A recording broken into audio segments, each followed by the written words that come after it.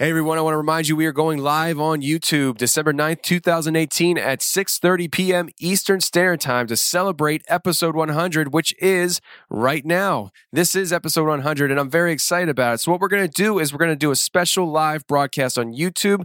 Go to youtube.com, look up The Confessionals and hit subscribe to that channel and hit the little bell that will remind you when we go live. This show is going to be called Ask Tony Anything. And all you got to do is send me your questions that you want to ask me to the email address, theconfessionalspodcast@gmail.com. And in the subject line, go ahead and write Ask Tony Anything. And then in the body of the email, just write your questions. We will get to as many questions as we can on this broadcast. It can be anything, literally anything. Go ahead and ask your questions and we'll get to it on December 9th, 2018 at 6:30 p.m. Eastern Standard Time on YouTube. This was all circulating around the base that a giant had been killed, but no one was supposed to talk about it. I saw 3 long, bony fingers reach up underneath the door, curl up to grab it, and then disappear. When he came over to me, dude, he slithered over to me. And this giant comes out of the cave and they're all frozen. And he starts running and firing at this giant. Well, the giant moves. He's got a spear in one hand and he's running really fast and spears Dan and holds him up like this. Somebody yells, shoot him in the face, shoot him in the face. They basically decapitate him. Got closer. When he got about 15 yards away from me, I raised that 12 gauge and I blowed his head off. I feel something pulling at my leg. And I look over and there are 2 small gray entities pulling at me. And they're literally, I'm getting pulled off the bed. I reached my hand into this bush and I touched air. Couldn't breathe and I couldn't move because I know I'm seeing a monster.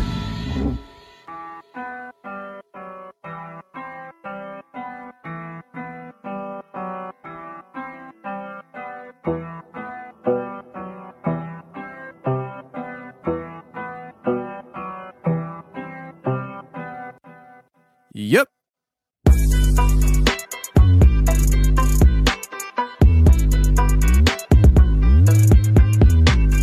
Welcome to the show, everybody. You're listening to The Confessionals. I am your host, Tony Merkel. Thank you for being here. If you've had an encounter or a story you'd like to share with me on the show, go ahead and shoot me an email. My email address is theconfessionalspodcast@gmail.com. That's theconfessionalspodcast@gmail.com.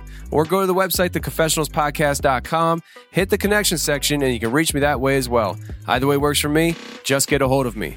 Now let's get into the Art Bell iTunes 5-star ratings and reviews. This is for anybody who goes to iTunes and leaves a 5-star rating and review. You get a shout out on the following week's show. And this week's shout outs is Debs 1967, Evie Harps, Rick 2121, Mutal, Word Playette, A Love of All That Sparkles, Thai Ninja 4000, AC Geographer, LZK 1369, Michael Cook KY, Tyson Stewart 454 from Canada, C37 from Australia, and once again, JPD 6261 from Australia. JPD, I see you. You are always leaving those 5-star rating and reviews, and I do appreciate it. Shout out to you, my friend. And to everybody else who gave me the 5-star rating and review on the show on iTunes, thank you very much. I really do appreciate it, and it definitely helps out the show a ton. Now let's get into the Patreon shoutouts. This is for anybody who goes to patreon.com/theconfessionals and signs up to become a monthly supporter of the show. And the shoutouts for this week is Marianne T, Alex H, Dean M, Chris K, John G, Mario K, and Julie A. Thank you very much for going to patreon.com/theconfessionals and signing up to become a patron. It really does help the show's future, and I really do appreciate it. Thank you very much. Now, for this week's show, we have 2 different people on. First person we're bringing on is Mark DeWorth from the Ohio Bigfoot Conference. He comes on for a few minutes to share some things about the Ohio Bigfoot Conference and to let you guys know when it's coming up and when do the tickets go on sale. This is a very big conference, and I highly suggest people that are within the radius of Ohio to definitely check it out. If you're from outside that radius, it's cool. You can still come too. But if you're within a 5 to 6 hour drive of the Ohio Bigfoot Conference, it is a must be at. So highly suggest checking it out. And after Mark is on, we bring on Jamie and Jenny King. Jamie and Jenny King micro-research a very specific area in Pennsylvania, and it's the same area they had their Bigfoot experience. They comb these woods with a fine-tooth comb, and they come on to talk about their Bigfoot experiences and also some of their thoughts on Bigfoot and even paranormal stuff. We go all over the place. It was a great conversation with Jamie and Jenny King. We even covered Bigfoot sounds that you'll get to hear on today's show. So without any further delay, let's get to it.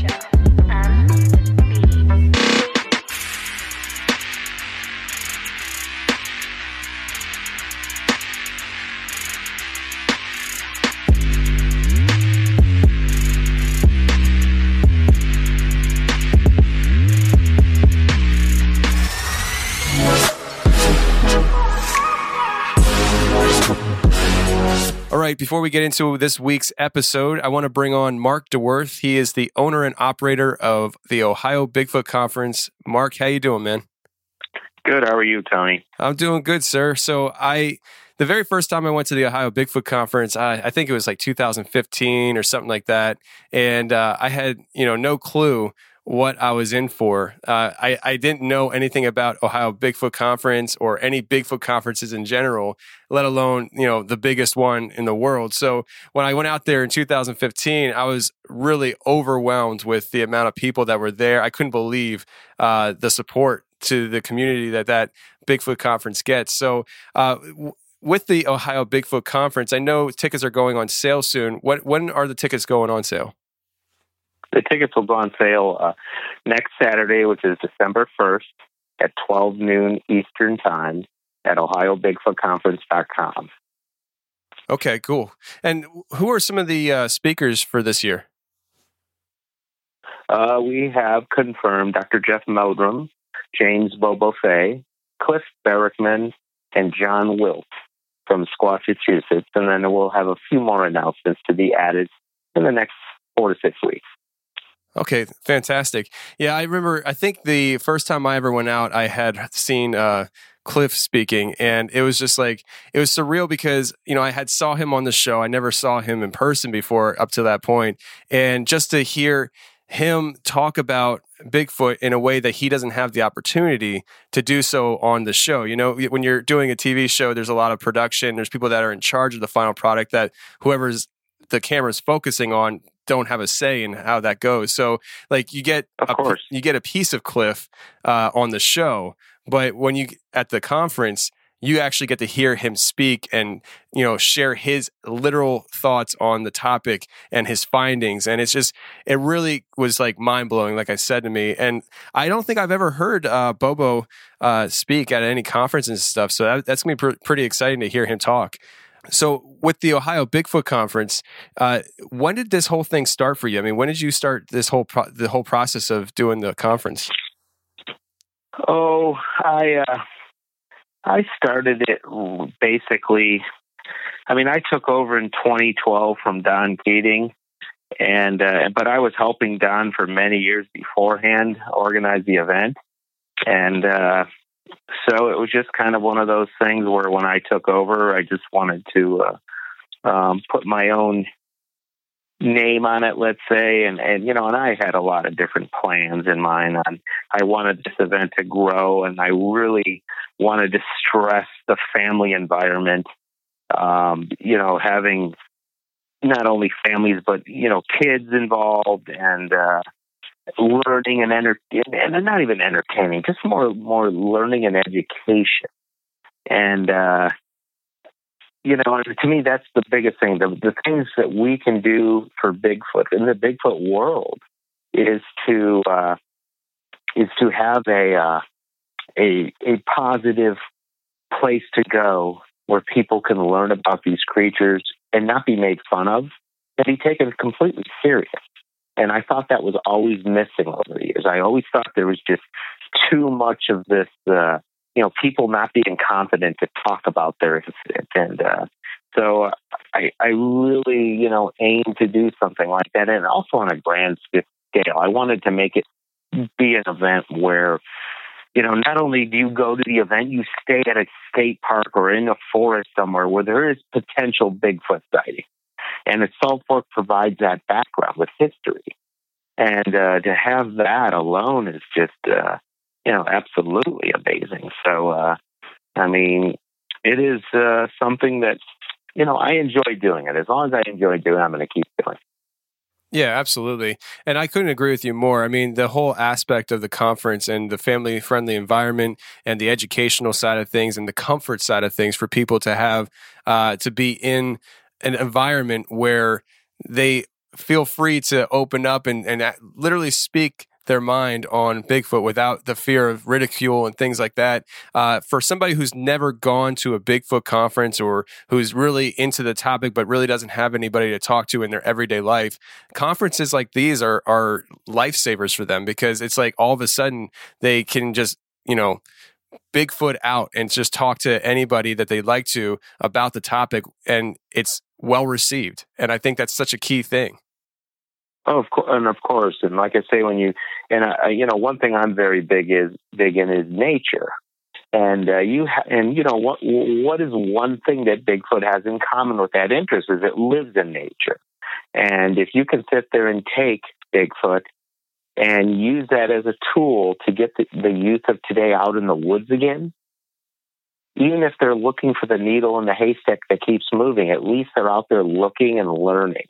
And if you put them around the correct people that have knowledge of botany and knowledge of our environment and food sources, it's going to help them be better educated with our environment. And if you do that, you're going to learn more about Bigfoot. It just goes hand in hand.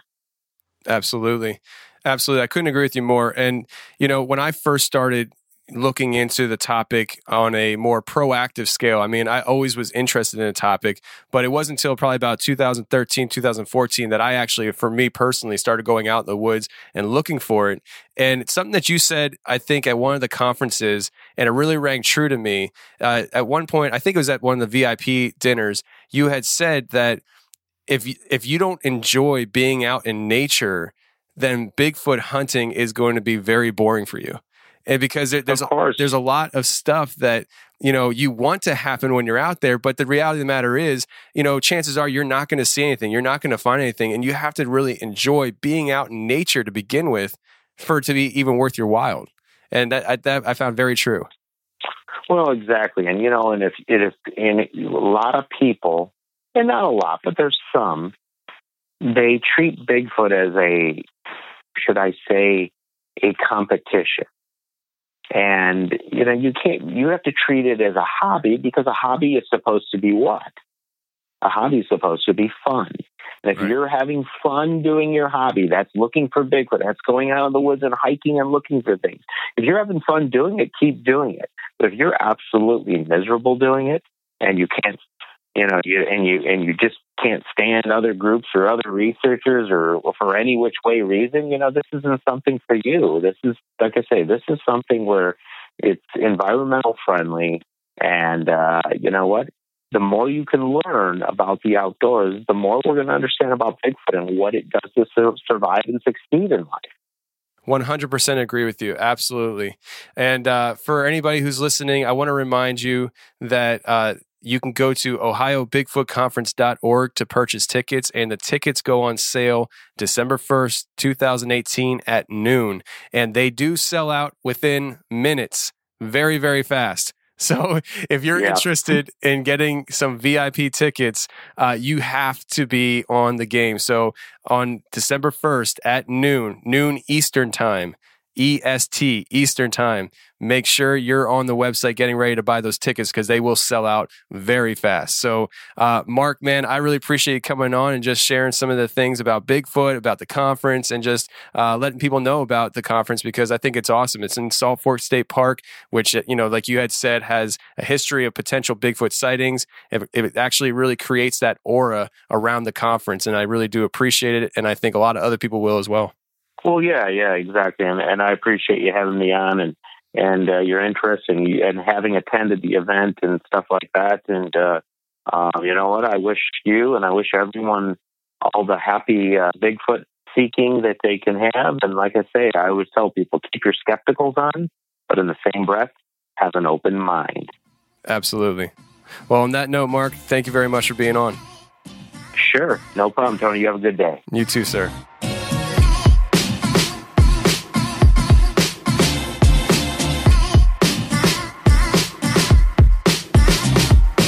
All right, well, let's take a break from the show and talk about this episode's sponsor, which is Hunt a Killer. Listen, we got Christmas right here. We just went through Thanksgiving. It's the holiday season. People are looking to spend money on gifts. We're all shopping for people that we know and love. And sometimes you come across somebody that you know, you want to get them a gift, but you have no idea what to get them because they seem like they have everything. Well, let me suggest to you Hunt a Killer.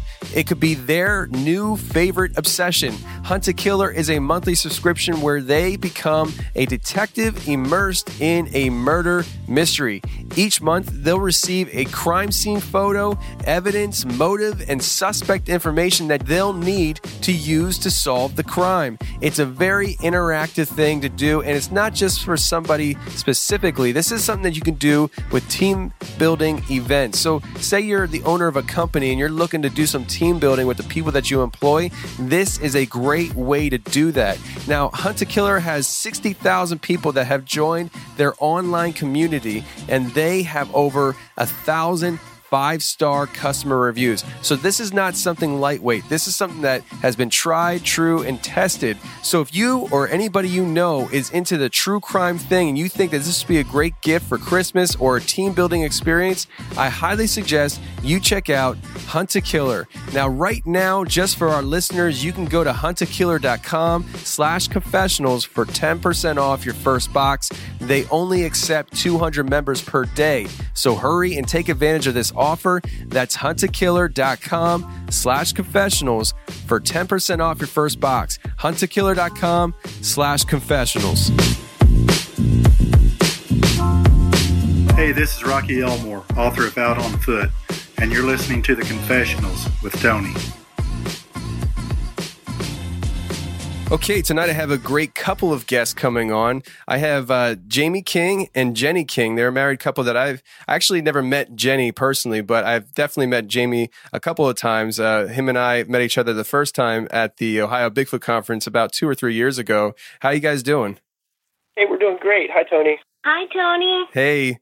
I'm really excited about just talking with you guys. I mean, we were just talking a little bit before we started the show, and I told you guys before, like, you guys are a couple that I really admire. You guys are out there doing your thing together, and I'm really a big family guy. I love my wife and obviously my new son now. And, just seeing you guys online, you guys go out doing your research together. It seems like you guys do a lot together. And that's why I was really excited to have both of you on the show today, because you both have different perspectives, but you experience a lot of things together. And one of the things you've experienced, actually, you know what? Let me rewind here a little bit, because I just want to lighten the mood a little bit real quick. Jamie, do you remember when I first ever saw you, what happened at the Ohio Bigfoot Conference? I do. I was in my room at the Ohio Bigfoot Conference, and I was at the balcony, and I looked over, and I thought in the next room was my friend Jane, and I think I tried to scare you or something. I thought it was Jane, and I scared her, and then I realized, oh no, it's not. That's how we met. Yeah, I remember that, because I was very new. Like, that was my first time at the Ohio Bigfoot Conference, and I didn't know what to expect. I didn't really know anybody. Nobody really knew who I was, and I was just very new. And I'm there with my wife, Lindsay. We walk out on the balcony, and you peek your head around the corner. You're like, "Ha!" And I'm like, "Hey!" And it was so funny. We were meant to be friends. Yeah, I think so, because you kind of just kind of went right back around the wall. You're like, "Sorry," and I was like, and then I think I heard your name somewhere during the weekend, and I looked you up, and it turns out you were already part of Pennsylvania Sasquatch Research, and I was like, that's awesome. So we kind of connected that way, and that was our introduction to each other. I thought it was really cool. Since then, we've talked and stuff, and I've heard some of your stories and stuff, and we actually talked about one of your stories on a previous episode with Dave Groves, and we can get into that a little bit later, but let's start off tonight with your Bigfoot encounter. You guys experienced some pretty incredible stuff, so if you want to just walk us into that, how that all kind of unfolded for you. okay, Tony, like tonight we're going to talk about like the Bigfoot encounter, but for Jenny and I both, like things in your life are pivotal moments that change the way you think about everything. And it just so happens that my mother's passing was one of them, 9/11 was another one, and then my father's passing. So this all ties into when my father passed away, and he lived with us for like a year when he had bone cancer, and it was maybe 6 months after he passed away. My wife, you know, like we hike every day. We're always doing something. But my wife said, there's something, you know, Jamie, you need to get out more. You're like in this weird depression. So we went out hiking this one day on a turkey trail in Shenango Reservoir. And we went to this trail, and I remember entering the trail, and I said this weird prayer in my head. I'm like, Dad, if you're here, give me a sign.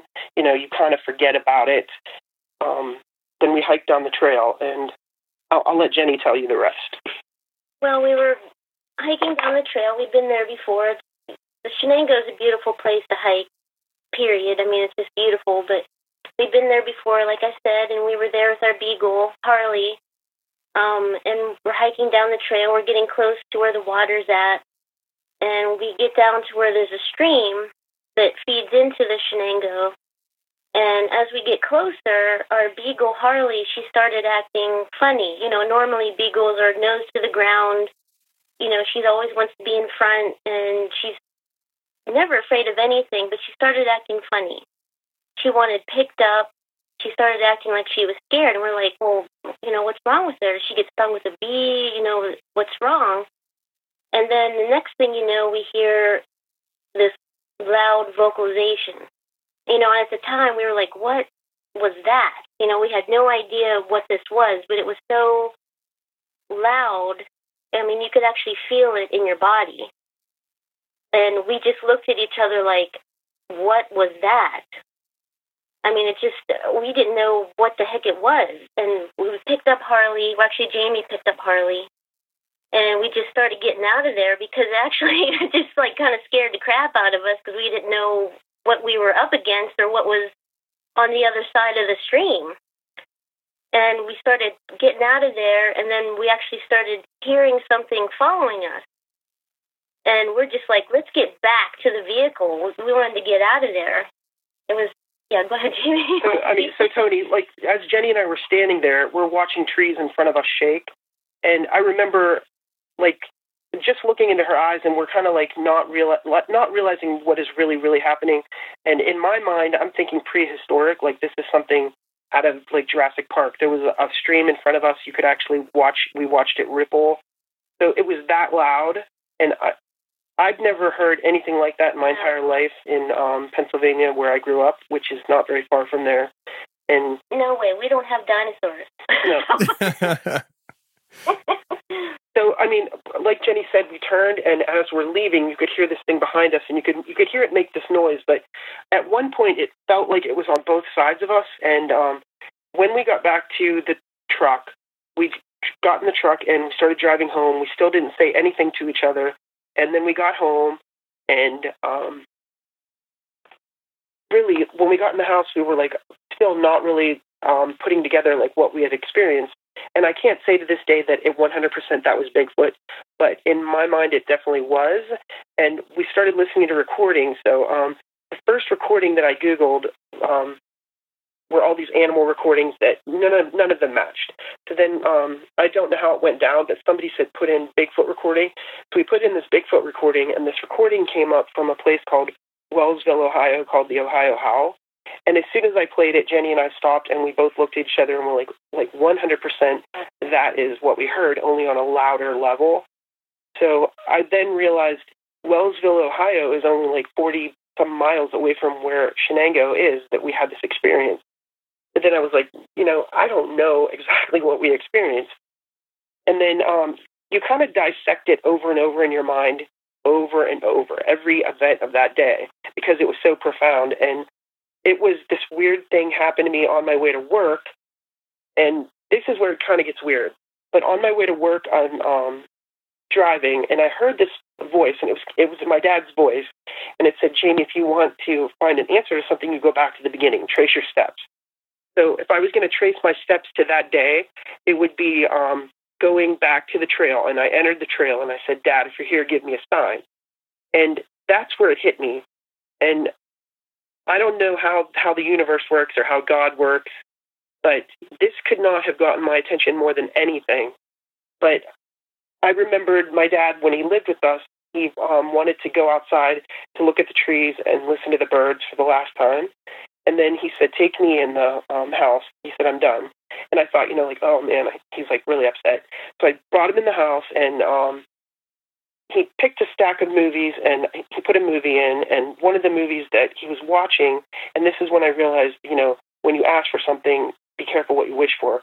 But the movie that he watched was Harry and the Hendersons. But the weird thing is, I remember watching my dad watch this movie, and I really wasn't watching the movie as much as I was watching my dad laugh. So to me, that was very, very profound. And then my research kind of went in a weird, different direction into that. I got online and I started researching like the power of prayer, the power of thought. And it came back to these weird things called the laws of attraction. And I thought, like, that is so bizarre. That's when our research took a different direction for me, where I realized that there's something more to when you think and when you pray, and where does that energy go? And it's sort of like a vibrational frequency. So I started researching all of that, and it brought me to this laws of attraction of the universe, and actually the laws of nature. So that's where I started researching a little more with like vibrational frequencies and stuff like that, because I don't know how energy works, but it's all energy. Like my father's passing was, to me, very profound, and what I asked for was a sign, and again, that was very profound, and it's something that I just couldn't ignore. And like my wife knows me, and she knows how I am. I'm very sensitive with my father, and they were like my best friends. Like, and then I had to retrace again the things that changed in my life, like weird pivotal moments where something paranormal happened. So I go back to when my mom passed away, and that was another weird experience. Like she had kidney failure. She was in a car accident, and the day that she passed away, I remember getting the phone call that she was ill. So I went to the house because they told me, you need to come home. So Jenny and I drove home, and we got there, and I couldn't go in the house. And I remember standing there outside, and it was like no wind, and Jenny was there, and my sister was there, and like the weirdest thing happened. All of a sudden, I closed my eyes, and I knew my mom had passed away. Nobody told me that, but I knew it. Because as soon as I opened my eyes, there were these like 3 beams of light that came from like nowhere, and I could hold them in my hand. And I know this all sounds crazy, but it's my experience, and it's what happened. So, and I remember saying to Jenny, do you see that? And I kept saying, do you see that, over and over again? And she said, I don't see that. But all of a sudden, you felt like something, right? Yeah, there was a different energy there. There was. And then the wind picked up. And then I remember, like, the person that I am is I'm, like, always in charge. I'll take care of my brothers and sisters. But something weird happened where I could hold these lights. I could open my eyes. They were there. I could close my eyes. They were gone. Open them. They were there. I got in the car, and I drove home, and I slept like a baby. And then when I woke up from this sleep, I remember putting my legs on the floor, and I opened my eyes, and those lights were there. And they stayed with me for, like, 1 month. Then the other pivotal moment in my life was 9/11. So it was September 10th, and I'm driving home from work, and there's an Amish cornfield off to my right.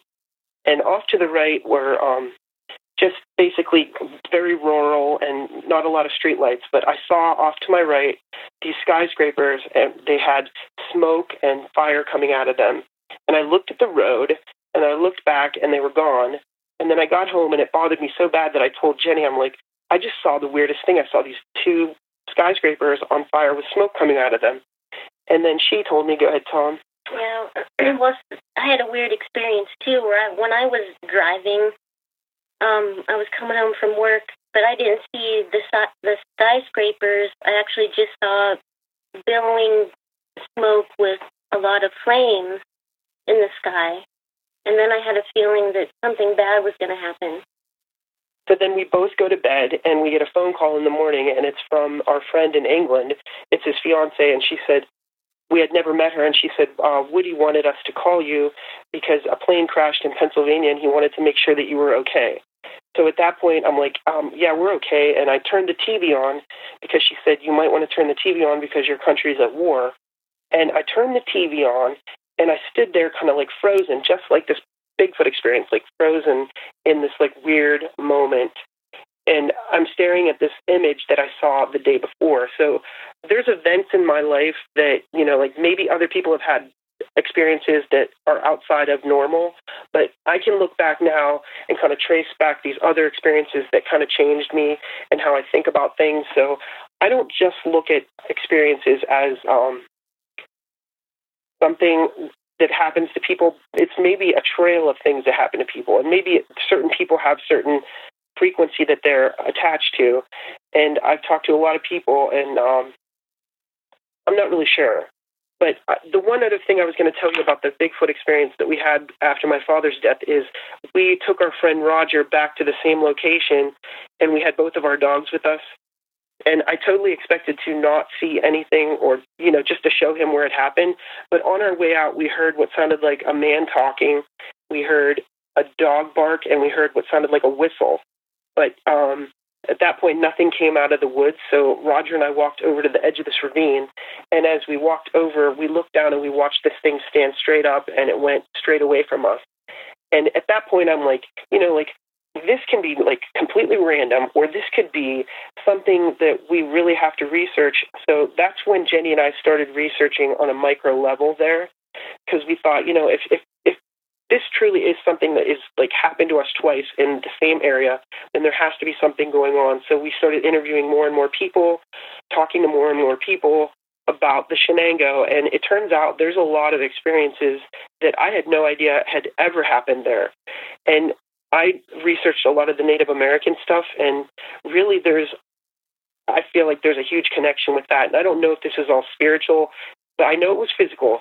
But there could be a spiritual element to all of this too, and I'm not going to discount it just because I don't understand it. That's incredible. So when you saw it stand up, you and your friend saw it? Yes, Roger and I saw it, yeah. Okay. Wow, that's some intense stuff, man.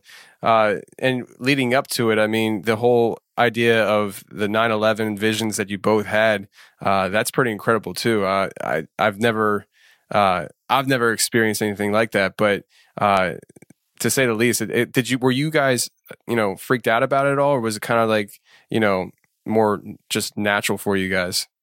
No, it was freaky. It definitely was freaky, but I mean, I think Jamie and I are both sensitive. Yeah. So, but yeah, that was freaky. Yeah, because you did feel like something was going to happen, and it did. You know, to me, it felt like an animal that knows of impending doom. Like, I wouldn't consider myself to be like sensitive and psychic in that way, but I feel like everybody has an element of psychic ability or just some kind of spiritual element that's connected to the piece of the universe. I don't know. That's what it felt like. I can imagine what that felt like. I mean, I can't really, you know, understand it, but I can just imagine. It's pretty incredible. I wanted to ask you about the sound that you heard when you first were out there, and you heard that the howl. And when you went back, you said it sounded like the Ohio howl, right? Yes.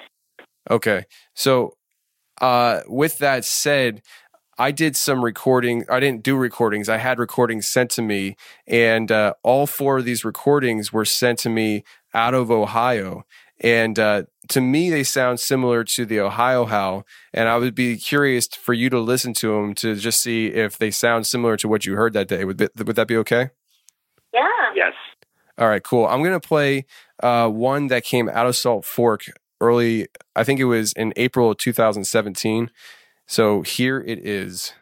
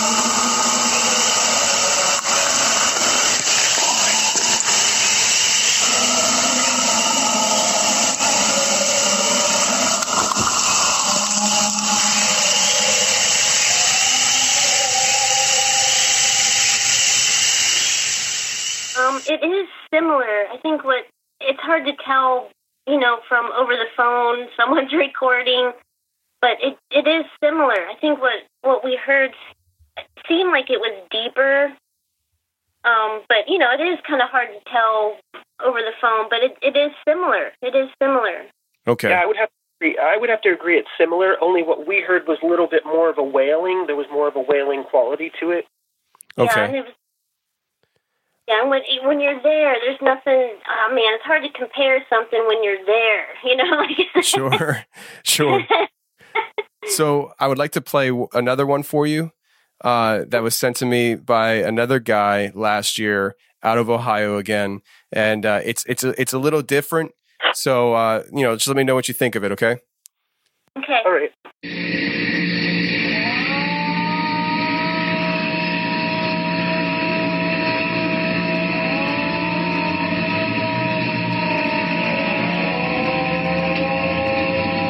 All right, so that was a clip that, to me, it sounded like there was 3 of them howling off together. Was that anything similar or not at all? Wow, well, yeah, I was going to say it sounded like 3. That's a little closer to what we heard. Yeah, it's closer, but I was like, wow, that sounded like 3.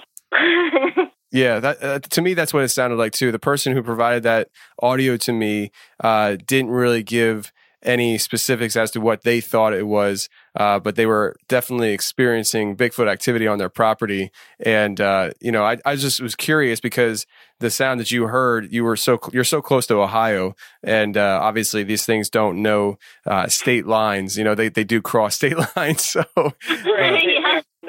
I always think it's funny is people say, there's no cougars in Pennsylvania, but they are in New York. I'm like, well, you do realize that they could come down, it's not that big of a deal. Yeah. I definitely find that interesting. Now, when you guys kind of saw this whole thing, now, Jenny, did you see the thing stand up too? No, I was with the dogs. I was holding them back because, we weren't sure if there was somebody with another dog down in the ravine, so I stayed with the dog, so I didn't get to see anything.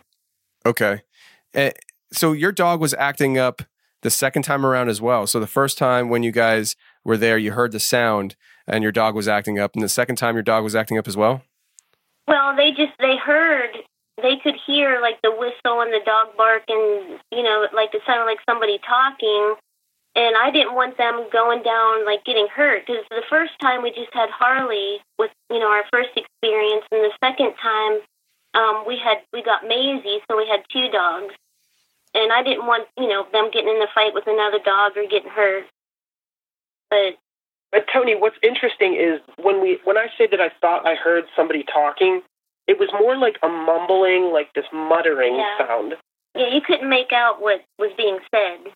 Do you think it was kind of like, I know you probably heard Ron Moorhead's Sierra sounds. Was something like that? It was kind of similar. Yes, I've heard those kind of similar, but not. Okay. So you guys had this experience, and obviously it changed your lives. I mean, from that point on, you guys went into, much deeper direction into this whole paranormal seeking answers. And you guys, I give you props because you guys go out there all the time. I mean, how often during the week do you guys go out doing research in your area? I mean, if we can get out every day, we do. But, I mean, the weather right now has been really brutal, so we haven't been out as much. Yeah, it's a little harder right now, especially when a lot of places we go to, it's kind of hard to even park anywhere because of the snow. Sure. But we still try to get out when we can. So when you're out there, you're doing your research. Now, I know after the sighting, you guys decided that you were going to just research the specific area where you guys had your sighting. Am I correct in saying that? You are, yeah. Okay. You guys found some interesting stuff since researching that area. Would you mind sharing some of that with the audience? I know you found some structures and I know I saw you do some footprints online. Yeah. What's interesting is we were talking to a man when we were getting our car fixed, and, I don't know how Bigfoot came up. I think I had something in the back seat with Bigfoot. And this man started telling us that he had a Bigfoot experience, and he started describing it to Jenny and I. And we both looked at each other and were like, that's the exact same spot. But he had the experience 30 years earlier in that same exact area. So we really do research this one area really, really hardcore. And we've found tracks, we've found shelters. And I would say the Shenango itself is probably, I should know by now like how many acres it is, but it's Army Corps of Engineer land. So people are not allowed to make hunting blinds out of natural things. They have to be man-made. But we're finding structures that I can't explain. We found 9 tree branches that were twisted out of a tree, and I couldn't explain that. The one print that we did find and cast, it was a trackway. It looked like it had a missing toe. Like there's a missing, like, exposed bone. And I remember I was kind of excited to take that with me to the Ohio Bigfoot Conference. But, you know, like, I'm kind of like, I'll talk about my experiences, but I'm a little, like, my friend Sparky would say I'm not shy, but I really am. And I don't usually like to show people stuff or talk about it to people because I don't want them thinking I'm crazy. But we do research, and I still believe to this day that this print that we have is exposed bone, like it has an injury. Okay, well, that would make sense. I mean, if these things are walking around, you know, in, you know, bare feet, you know, injuries do happen. You know, that to me, that would make sense. I remember seeing those pictures online. I think you posted them on Instagram, or maybe you did post them on Facebook too. But I remember seeing them. I was so excited for you guys because you guys really do focus on a specific area. I mean, there's a lot of people. I'm one of the people that, like, I'll go to different areas. I go all over the place whenever I get a chance. Like, I don't have a specific area I go to, but you guys do, and you micro focus on that. I mean, you guys know every square inch of that area, and it's awesome because you can see the changes as time goes on. I know you've mentioned that before, where you come into an area where, like, the day before it wasn't like this, and all of a sudden things have changed. What kind of changes do you typically see when you're going through your area and you know it very well? Is it like tree structures, you know, down trees? What kind of things are you finding that kind of change from time to time? Well, I'll let Jenny answer. Yeah, definitely. We keep an eye on the structures we've seen, and we see how they change, and then we see new things. You know, like the trees that are bent over, and then we see like a lot of X's. We find new X's. We see all kinds of new stuff. And we're like, yeah, that wasn't there last time we were here. Like, what's interesting too, and I'm kind of like, there's a lady in Canada that does a lot of structures, Leanne Carnegie, and I really kind of appreciate her things that she puts out there because they're very similar to what we're finding at Shenango. And the area that we go to is not really like, there's not kids out there playing. There are hunters that go there, but a lot of the structures that we found, it's interesting to note, like, it seems like season by season, we'll find these structures and then all of a sudden they'll be destroyed. I don't know why, but another weird anomaly that I'm finding too are these like rock structures that are near the structure. And then the rocks will be aligned in a weird way. And I don't really put that out as my research, but I'm finding like these weird rock formations that I haven't really seen other people put out there. And I'm doing a lot of recording too with like this cool recorder that I use. And I'm doing it in a way that's not so much like I'm communicating with Bigfoot, but I'm recording when I'm out there. And I've come across some really interesting things. And Dave Groves, when I went to the Alleghenies, we were out there and we heard stuff. And then I pulled out this recorder and I started recording. And I started asking questions like I was ghost hunting. And I got a response back in English, which is bizarre. And I mean, that sounds crazy to people. It even sounds crazy to myself, but I got a response back in English. Would you mind going into that? That wasn't the time that you were with Dave, was it? It was when I was with Dave, yeah. And okay. The area of the Alleghenies that he goes to with Scott Gear is pretty interesting area. And the Alleghenies itself, the Allegheny, were considered these giants that lived in the Allegheny National Forest. So they were like these giants that fought with the Indians and basically Bigfoot per se. So the Allegheny fought with Bigfoot? I don't know if they fought with Bigfoot or if they fought along Bigfoot or if it was like a spirit thing that they dealt with. But it's a lot like the Lenni Lenape and the Smithsingwa, which is basically part of the Shenango, where these people believed in the Smithsingwa, which is like a keeper of the forest. And, you know, just because I don't understand it doesn't mean that I'm not going to look into that. And, you know, when I'm out there, I pay honor to the Native Americans that are there, and, you know, I speak to the wind, if you want to call it like that, but I'll talk to things around me. And, you know, like, my biggest fear is that people would consider me woo, which I think is sort of a bad term, but it's not. It's just Jamie trying to figure out and find answers to an experience that happened. You know, and when I think of woo, I think of these people that are online that are circling these tree things, and they're finding faces, which to me is basically pareidolia, which is when people see a face in the clouds or a bunny. And, you know, I understand all that, but that's not what I'm all about. Yeah, no, I absolutely agree with you. I mean, even people who do, you know, paranormal research when it comes to like ghost hunting and things like that. I mean, people that are maybe say the Bigfoot community, they would look at that and say that's woo. And it's not. There is a difference, and I agree with you, Jamie.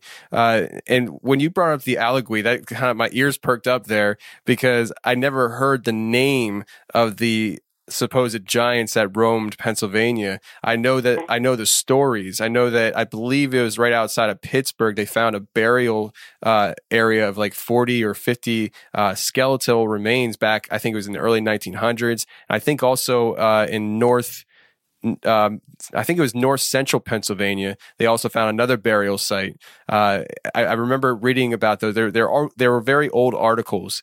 I don't know if you've ever heard of that, but I mean, I guess my main question with that would be: have you ever heard of these burial mounds?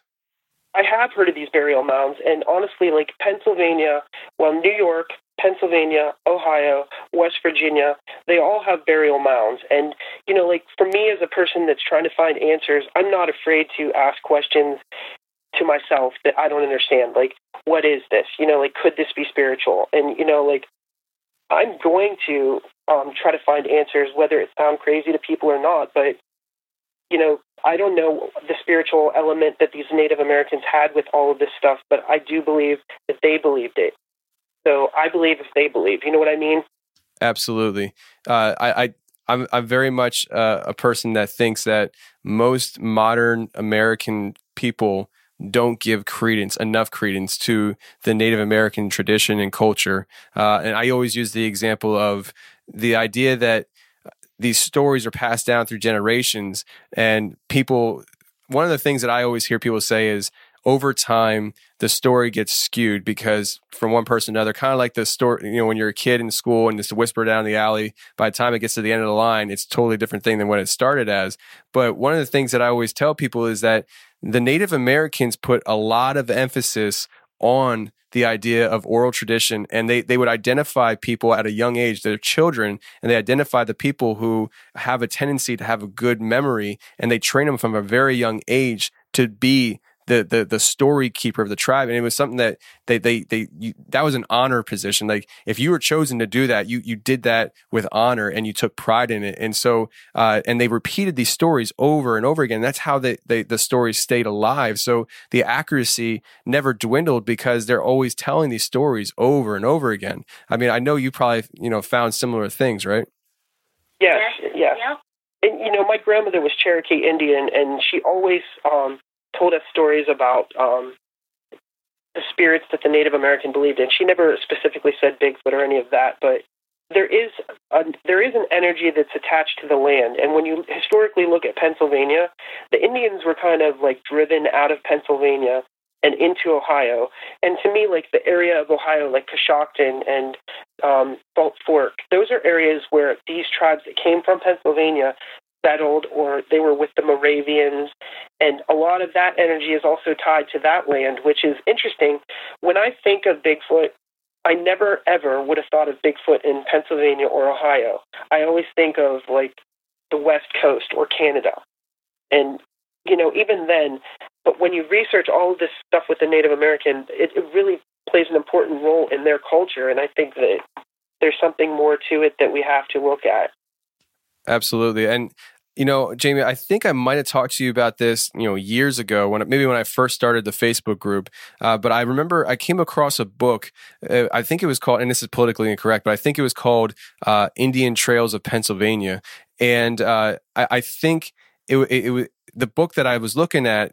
It had all these old mapped out Native American trails throughout the state of Pennsylvania. And I think I asked you this, but I don't remember what you told me. Do you think that if we could identify the old Native American trails that they used, do you think we'd have a better chance of maybe seeing such activity of Sasquatch? Because I think that maybe they do have this knowledge of these old trails, and maybe they use that we don't even know it exists.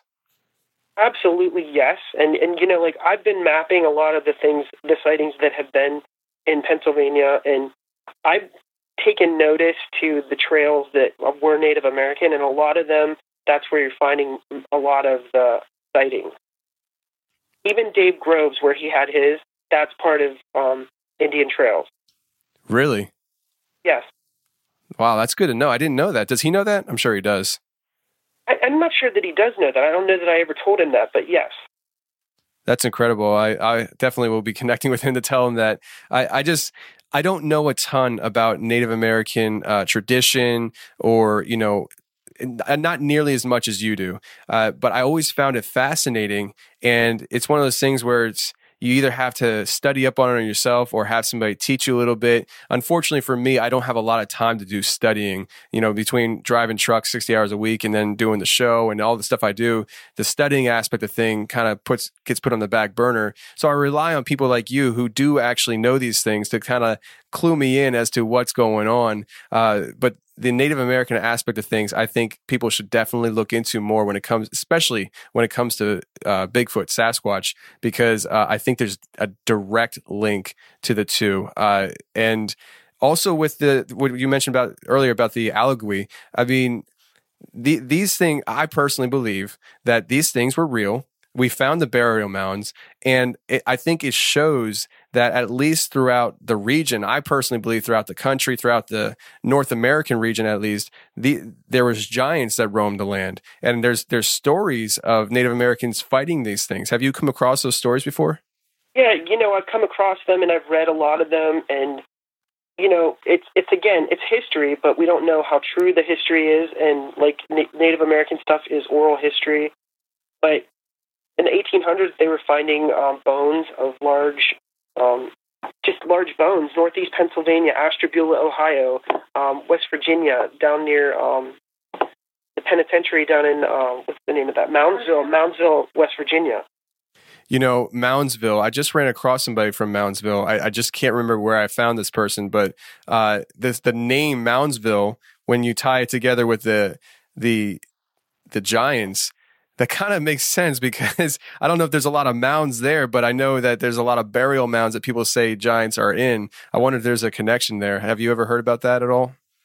Well, honestly, I've been to Moundsville, but I went to the penitentiary for a ghost hunt. You can see the mound from the prison. Yeah. And I don't know that they found bones in the mounds. Like, I don't think they did in Moundsville. But they have claimed to have found bones that went to the Carnegie Institute. I don't know. Like, the trail of finding these bones, that's another big question. And, will people actually be able to look at them? Who knows? I don't know. Okay. Yeah. So I wanted to kind of shift gears here a little bit. And you mentioned about the recorder a little bit. And I was wondering, for people who maybe haven't heard this, when Dave came on and shared his story, we talked about it a little bit. Would you mind going into how the recorder works for people? I know we talked about it on a previous show, not you and I, but me and Dave. But since it's your recorder, would you mind talking about it a little bit for us? Well, it's actually not my recorder. I borrow it because it's very expensive. Our friend Rochelle uses, it's called a Panasonic DR60, and basically it became popular in the ghost hunting world because basically somebody discovered that people were returning it to Panasonic because they were hearing background noise, they were hearing voices that weren't there. So when we started ghost hunting at Hillview Manor, where we're both volunteers, this recorder, we started using it more and more. But what's interesting about this recorder in particular is our voice comes across like our voice, and a voice that is of a different frequency comes across in a different frequency, but it's still understandable. And the way we record is we'll record and we ask intelligent questions in order to get intelligent responses back. So, like, one of the questions might be, how many fingers am I holding up? So I'm holding 4 fingers up. I've had it come across the recorder, I see 4, like a complete sentence. It's not just 4, it's I see 4. So when I was in the Alleghenies with Dave Groves and Scott Gear, we were researching, at night with Bigfoot. And I remember Scott Gear's daughter was there, and we went over to the edge of this dark area where we were hearing something. It sounded like walking. So I started recording, and I remember asking different questions, but I wanted to establish what is there. I don't know if I'm communicating with an Indian. I don't know if I'm communicating with a ghost, but I really did have a response on the recorder, and people can believe that or they don't have to believe that, but I know what is on that recorder. And I even took it to my friend's recording studio, and a lot of times I'll take recordings that I've used in research with Bigfoot to his studio, and we put them on and we'll play them, and it's really interesting to hear it in an actual studio. Yeah, now you're talking about where it sounds like it says Allegheny, right? Yeah, and it really does. I mean, it says Allegheny, there's no doubt. Right. And I do remember playing that on the show, and I will play it right here now. Can you tell me the name of this forest? I can hear you off to my right. Is that you? Yes or no? Can you tell me the name of this forest? I can hear you off to my right. Is that you? Yes or no? Can you tell me the name of this forest? I can hear you off to my right. Is that you? Yes or no?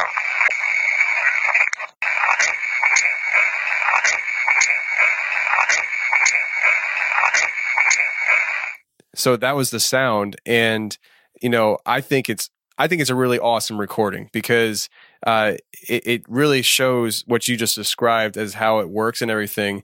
And for me, I definitely hear it saying Allegheny.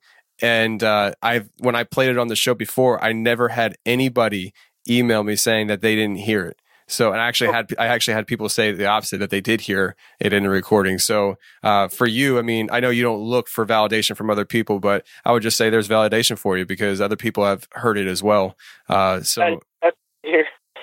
My other favorite recording that night was, I don't know why I even said it, but sometimes I just start saying stuff. But I said, do you have human DNA? I have no idea why I asked that, but the response that I got back was another full sentence, and it said, I don't know what DNA is. And that kind of took me aback because, when I'm ghost hunting, you're with a lot of people that maybe are of the same frequency of you, and you can take one person in a group and you can ghost hunt with them, and maybe that one person, you will get nothing. You take that one person out of there and you start recording, and it opens it back up, and you have experiences. So, I don't know if people are on a frequency, and it's just how we operate, or it's like tuning in. You put out a frequency, and it's received. Yeah, that's fascinating. That's absolutely fascinating. And so you said that you borrow that recorder, and it just kind of made me chuckle a little bit when you first said that because I remember talking to, I think it was Brian, and Brian had looked up how to buy that recorder because he wanted one, and I think he said it's like $1,500 or something like that. They're expensive recorders. This isn't just something you got at Kmart, right? Right. No. It was a recorder that sold for $16 back in the early '90s, and now it's gone. It's crazy. ridiculous, yeah. But actually, when I took it to my friend's recording studio and we connected it, and he was looking at it, and he said, Jamie, this recording, the voice that you captured on this recorder is below 28Z, which is called infrasound. So infrasound, a lot of people in the Bigfoot community believe that animals do communicate in infrasound, certain animals. Right. But they also believe Bigfoot does. I can't say for sure. I don't know because I know what I heard the day we had our experience, was very physical and I could hear it, but I don't know how they communicate in general, like below human hearing. I don't know, and no one can really answer that question. Yeah, well, I actually agree with that because, you know that I think it's giraffes, they use infrasound. I know tigers use infrasound. I think even whales use infrasound. So for me, I don't see it far-fetched at all that, Sasquatch could use such things to communicate or even to stun prey. I mean, if they're hunting for food or something like that, because I know that's what tigers do. They actually use that as a weapon. And I think Dave had said about how he kind of went into an area and he felt real sick and stuff. I'm not saying it's Bigfoot, but apparently whenever somebody new comes into that area, it's a very common thing that they get very ill at first when they enter that area. And so it just makes you wonder what that's all about. So Jenny, you and I and Jamie were talking before the show, and you mentioned that you started ghost hunting back in 2004, right? Yes, I did. Okay, so would you share with the audience how you got involved in ghost hunting before your encounter with Bigfoot? Oh, yeah, that's, like I was saying, I was working at a doctor's office, and the one girl I worked with, she's like, hey, do you want to go on a ghost hunt? And I'm like, a ghost hunt? I'm like, what's that? And she's like, yeah, well, that's when, you go into a haunted place and you ghost hunt. You, like, communicate with ghosts. And I'm like, well, that sounds cool. I'm like, I'm up for that. So I was like, okay. So she's like, oh, we're going to go to Ohio State Reformatory. And I'm like, okay, I have no idea what that is or where it's at, but I'll go. So, I went with a bunch of people, and we went there, and the place is just fabulous. I'm like, this place is awesome. I mean, just the history of it is just cool if anybody out there has been there. But, I mean, we did have experiences that night, because, of course, I didn't have any equipment because this is my first time. So, other people had equipment, and we got responses. Of course, I'm feeling things. I'm like, wow, this is interesting. I'm like, never been to anything like this before, and it was a lot of fun. That got me hooked right away. So ever since then, I've been doing it. That's awesome. So you said that there were some experiences having that night. Anything that you'd like to share? Oh man, ever since then, I've been having experiences, I guess. Well, what's one of your favorite experiences you've had? Oh wow, well, just my favorite ones. Well, at Hillview Manor in Newcastle, I've had a lot of experiences, not just seeing things, but I mean, just being there and feeling things, and you see, like, you just go down 1 North. If anybody out there has been to Hillview, and at the end of 1 North, you will definitely see somebody standing at the end of 1 North, either walking at the end of 1 North or just standing there. It's pretty much guaranteed. I think every time I go there, I'll see something there. Even like peeking in and out of doorways. I mean, I've seen it so many times. I think my favorite experience, this one's kind of funny. Rochelle was doing the tour, and it was Halloween. Of all nights, this is Halloween night. And another volunteer and I, we were in what's called Warren's room. And him and I were in Warren's room, and I was, like, speaking to Warren. I said, hey, Warren, do you know what tonight is? It's Halloween. And I'm like, do you want some candy? I can bring you up some candy. And all of a sudden, I just got this weird, like, sound. Like, it was almost like a brrr, like, on the right side of my body. And I could actually feel it. And I actually screamed. And it actually takes a lot to scare me because I've been doing this for a while. But I actually screamed. And TR, the guy that was with me, he was on the other side of the room. And he heard it. And he was like, I don't know if I'm allowed to swear on your show, but he was like, holy shit. And I screamed. Everybody came running in the room. They were like, what's going on? And I'm like, oh, my God, Warren screamed in my ear. Wow. It was just kind of funny, though, because I'm like, Warren scared me. Wow, that's crazy. I mean, to hear the vocalization like that, I can't say I have ever...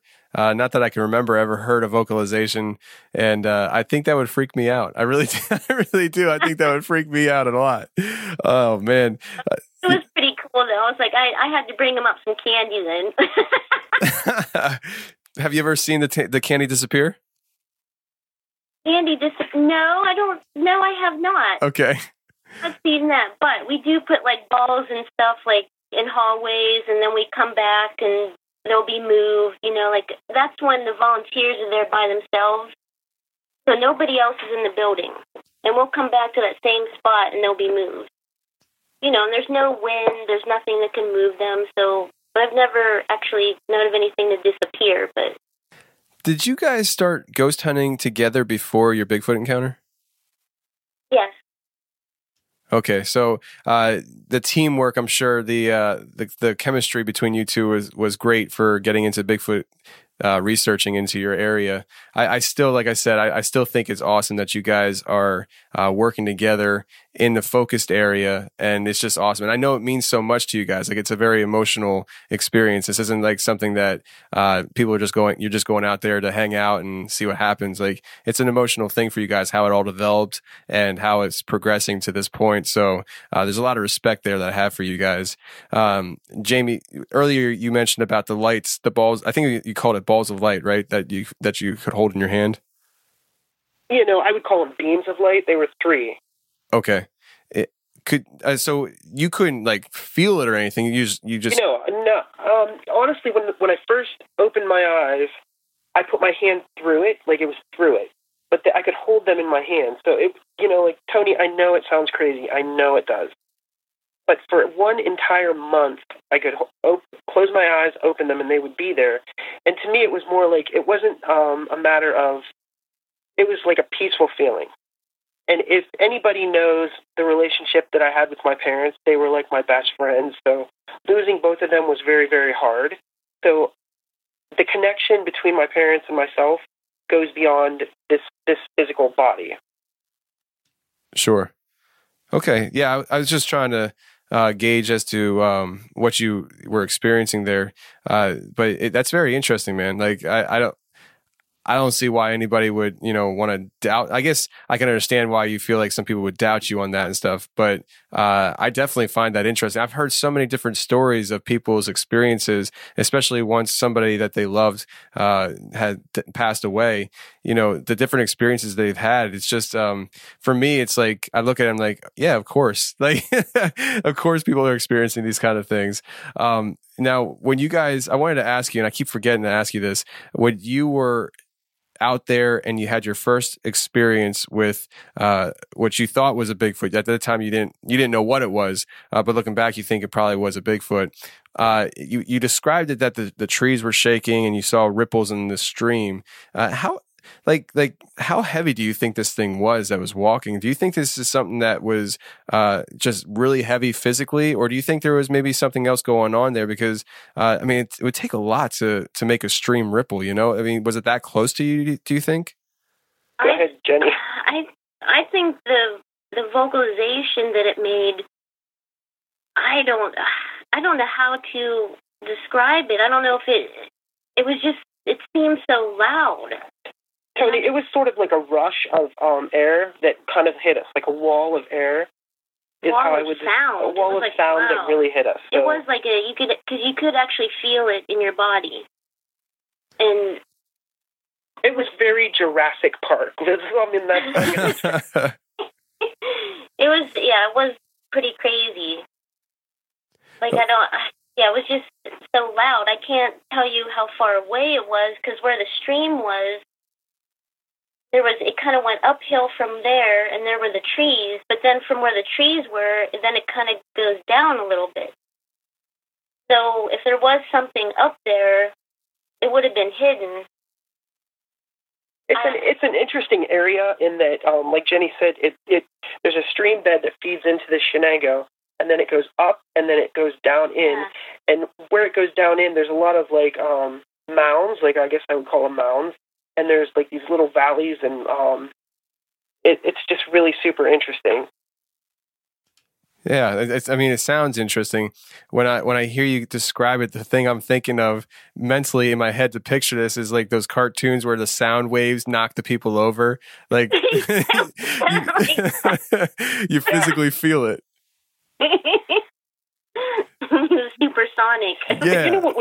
What was really strange about that whole thing is like Jenny and I did not it was like the silent agreement that we made with our eyes, like, just let's get out of here, because we knew that whatever we were experiencing right then and there was not something that really we wanted to stick around for. Yeah, it was like we just didn't know. And you know what? I think I carried my beagle the entire way out. Yeah, we really. Yeah, I can imagine. I absolutely can imagine. You know, I secretly wish that there were still giants roaming around Pennsylvania. I guess it's not a secret anymore, but I just, when I hear the stories of the giants and stuff, and I heard, your story of, the tree shaking, and I really wish you would have said, and then we saw a giant. Like, that's what it sounds like, and I don't know, like when you brought the whole giant thing up and stuff, I'm fascinated by the whole topic of, giants and the idea that, the biblical accounts of the Nephilim and all those things. And I do believe that, North America had giants in it, and they did walk this land at one time. And how did they get here, and all that stuff? I'm fascinated by it. But the word giant too is it's a play on words, so it's something larger than a human, right? That's what I think. I mean, if you say giant, yeah, I would say that. But if you were to say Nephilim, well, that's a whole different thing then, because the biblical account of Nephilim, where that's where that term comes from, it's a description of something that isn't human. It's a hybrid between a spiritual being of a fallen angel and a human being. So, would that be similar to the jinn? What's the jinn? Jinn, like Jinn. It's basically, Jenny can probably describe it better. I think jinn are different than Nephilim, because angels are different than jinn. I don't know a whole lot about it, but somebody said, like maybe you experienced jinn or something. I'm like, I don't know what that really is, but it's similar to the Nephilim, which I don't know. I don't know. Even the Bible, those are handed down stories. Right. I find it interesting because there's a lot of different stories out there throughout different cultures describing very similar things that just have different names for them. And I'd be very interested to hear about jinn. I haven't really heard much about it, but I mean, if you look at even the like Zeus and all the Greek gods and things like that, and how that all unfolds, it's very similar to what the Bible talks about and what other cultures talk about. And I just find it fascinating that I think the more you look into things, the more you see that different cultures all over the world have very similar experiences. They just call it different names. And, I think over time, people have been starting to connect the dots. And I haven't really heard about jinn before. I think I should look that up. Maybe you should talk to my friend Barry, but he's the one that talked to me about it. But it sounds to me it's similar to Nephilim. Okay. Yeah, you should research it. Yeah. Absolutely. So I really appreciate you guys coming on and just sharing some of your experiences and stuff. This was a lot of fun for me. This is something that, Jamie, I told you, I think a while ago, that I wouldn't mind talking to you on the show. And the fact that you were able to have Jenny come on too, that's just an added bonus. So you guys are great. And I really look forward to hanging out with you guys sometime. Tony, let's go camping in the Alleghenies. Hey, that works for me. Bring your recorder. Okay. Yeah, cool. Well, it was great talking to you guys, and thanks for coming on the show. Yeah, thank you.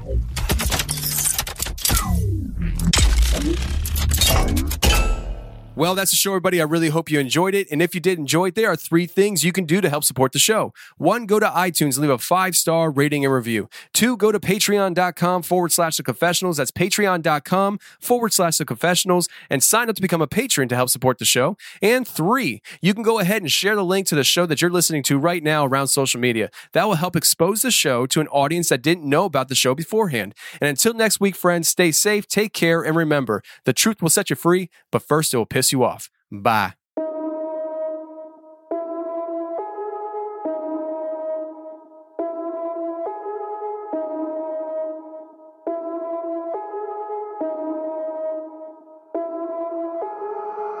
I put the team on my back. I do it all for the family.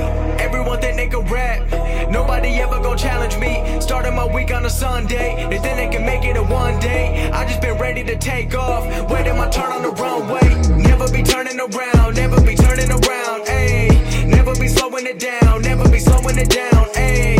I keep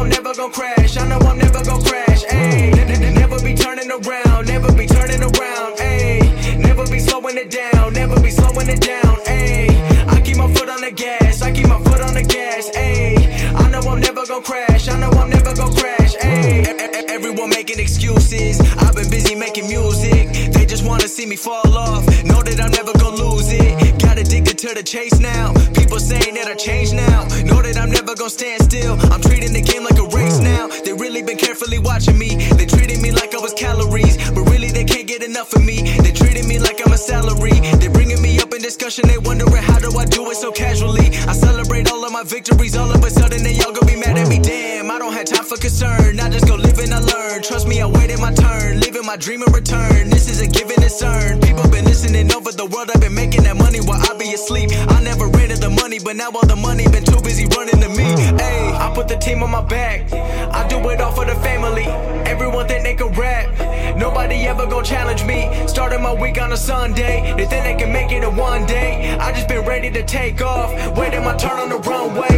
Never be turning around. Never be turning around. Ayy, never be slowing it down. Never be slowing it down. Ayy, I keep my foot on the gas. I keep my foot on the gas. Ayy, I know I'm never gon' crash. I know I'm never gon' crash. Ayy, never be turning around. Never be turning around. Ayy, never be slowing it down. Never be slowing it down. Ayy, I keep my foot on the gas. I keep my foot on the gas. Ayy, I know I'm never gon' crash. I know I'm never gon' crash. Ayy, I'm not doing this for the money, so don't misinterpret my last line. The weather ain't always been sunny, but I know that I'm gonna still shine. You never gon' make it till you got the power to go and develop a strong mind. Cause everything happens where you don't expect it. The journey ain't given a deadline. I'm going till I got a flat line. Connecting with people like landline. I've been blowing up like a landmine. I put myself on like a combine. Knowing the way that they go and I'm ready for more. I don't wait on the sideline. I'm feeling like 2011 when Drizzy was dropping them hits like his headlines. I don't understand what I can't do. If I cut you off then I had to. I'm staying up late like it's fast food. The life of a rapper who in school. I don't wanna hear all the people who been trying to give me advice. If you haven't done it before, then don't give your opinion about what you think I should go do with my life. Ayy, I put the team on my back. I do it all for the family. Everyone think they can rap. Nobody ever gon' challenge me. Started my week on a Sunday. They think they can make it in one day. I just been ready to take off. Waiting my turn on the runway. Never be turning around. Never be turning around. Ayy, never be slowing it down. Never be slowing it down. Ayy, I keep my foot on the gas. I keep my foot on the gas. Ayy, I know I'm never gon' crash. I know I'm never gon' crash. Ayy, never be turning around. Never be turning around. Ayy, never be slowing it down. Never be slowing it down. Ayy, I keep my foot on the gas. I keep my foot on the gas. Ayy, I know I'm never gon' crash. I know I'm never gon' crash. Ayy.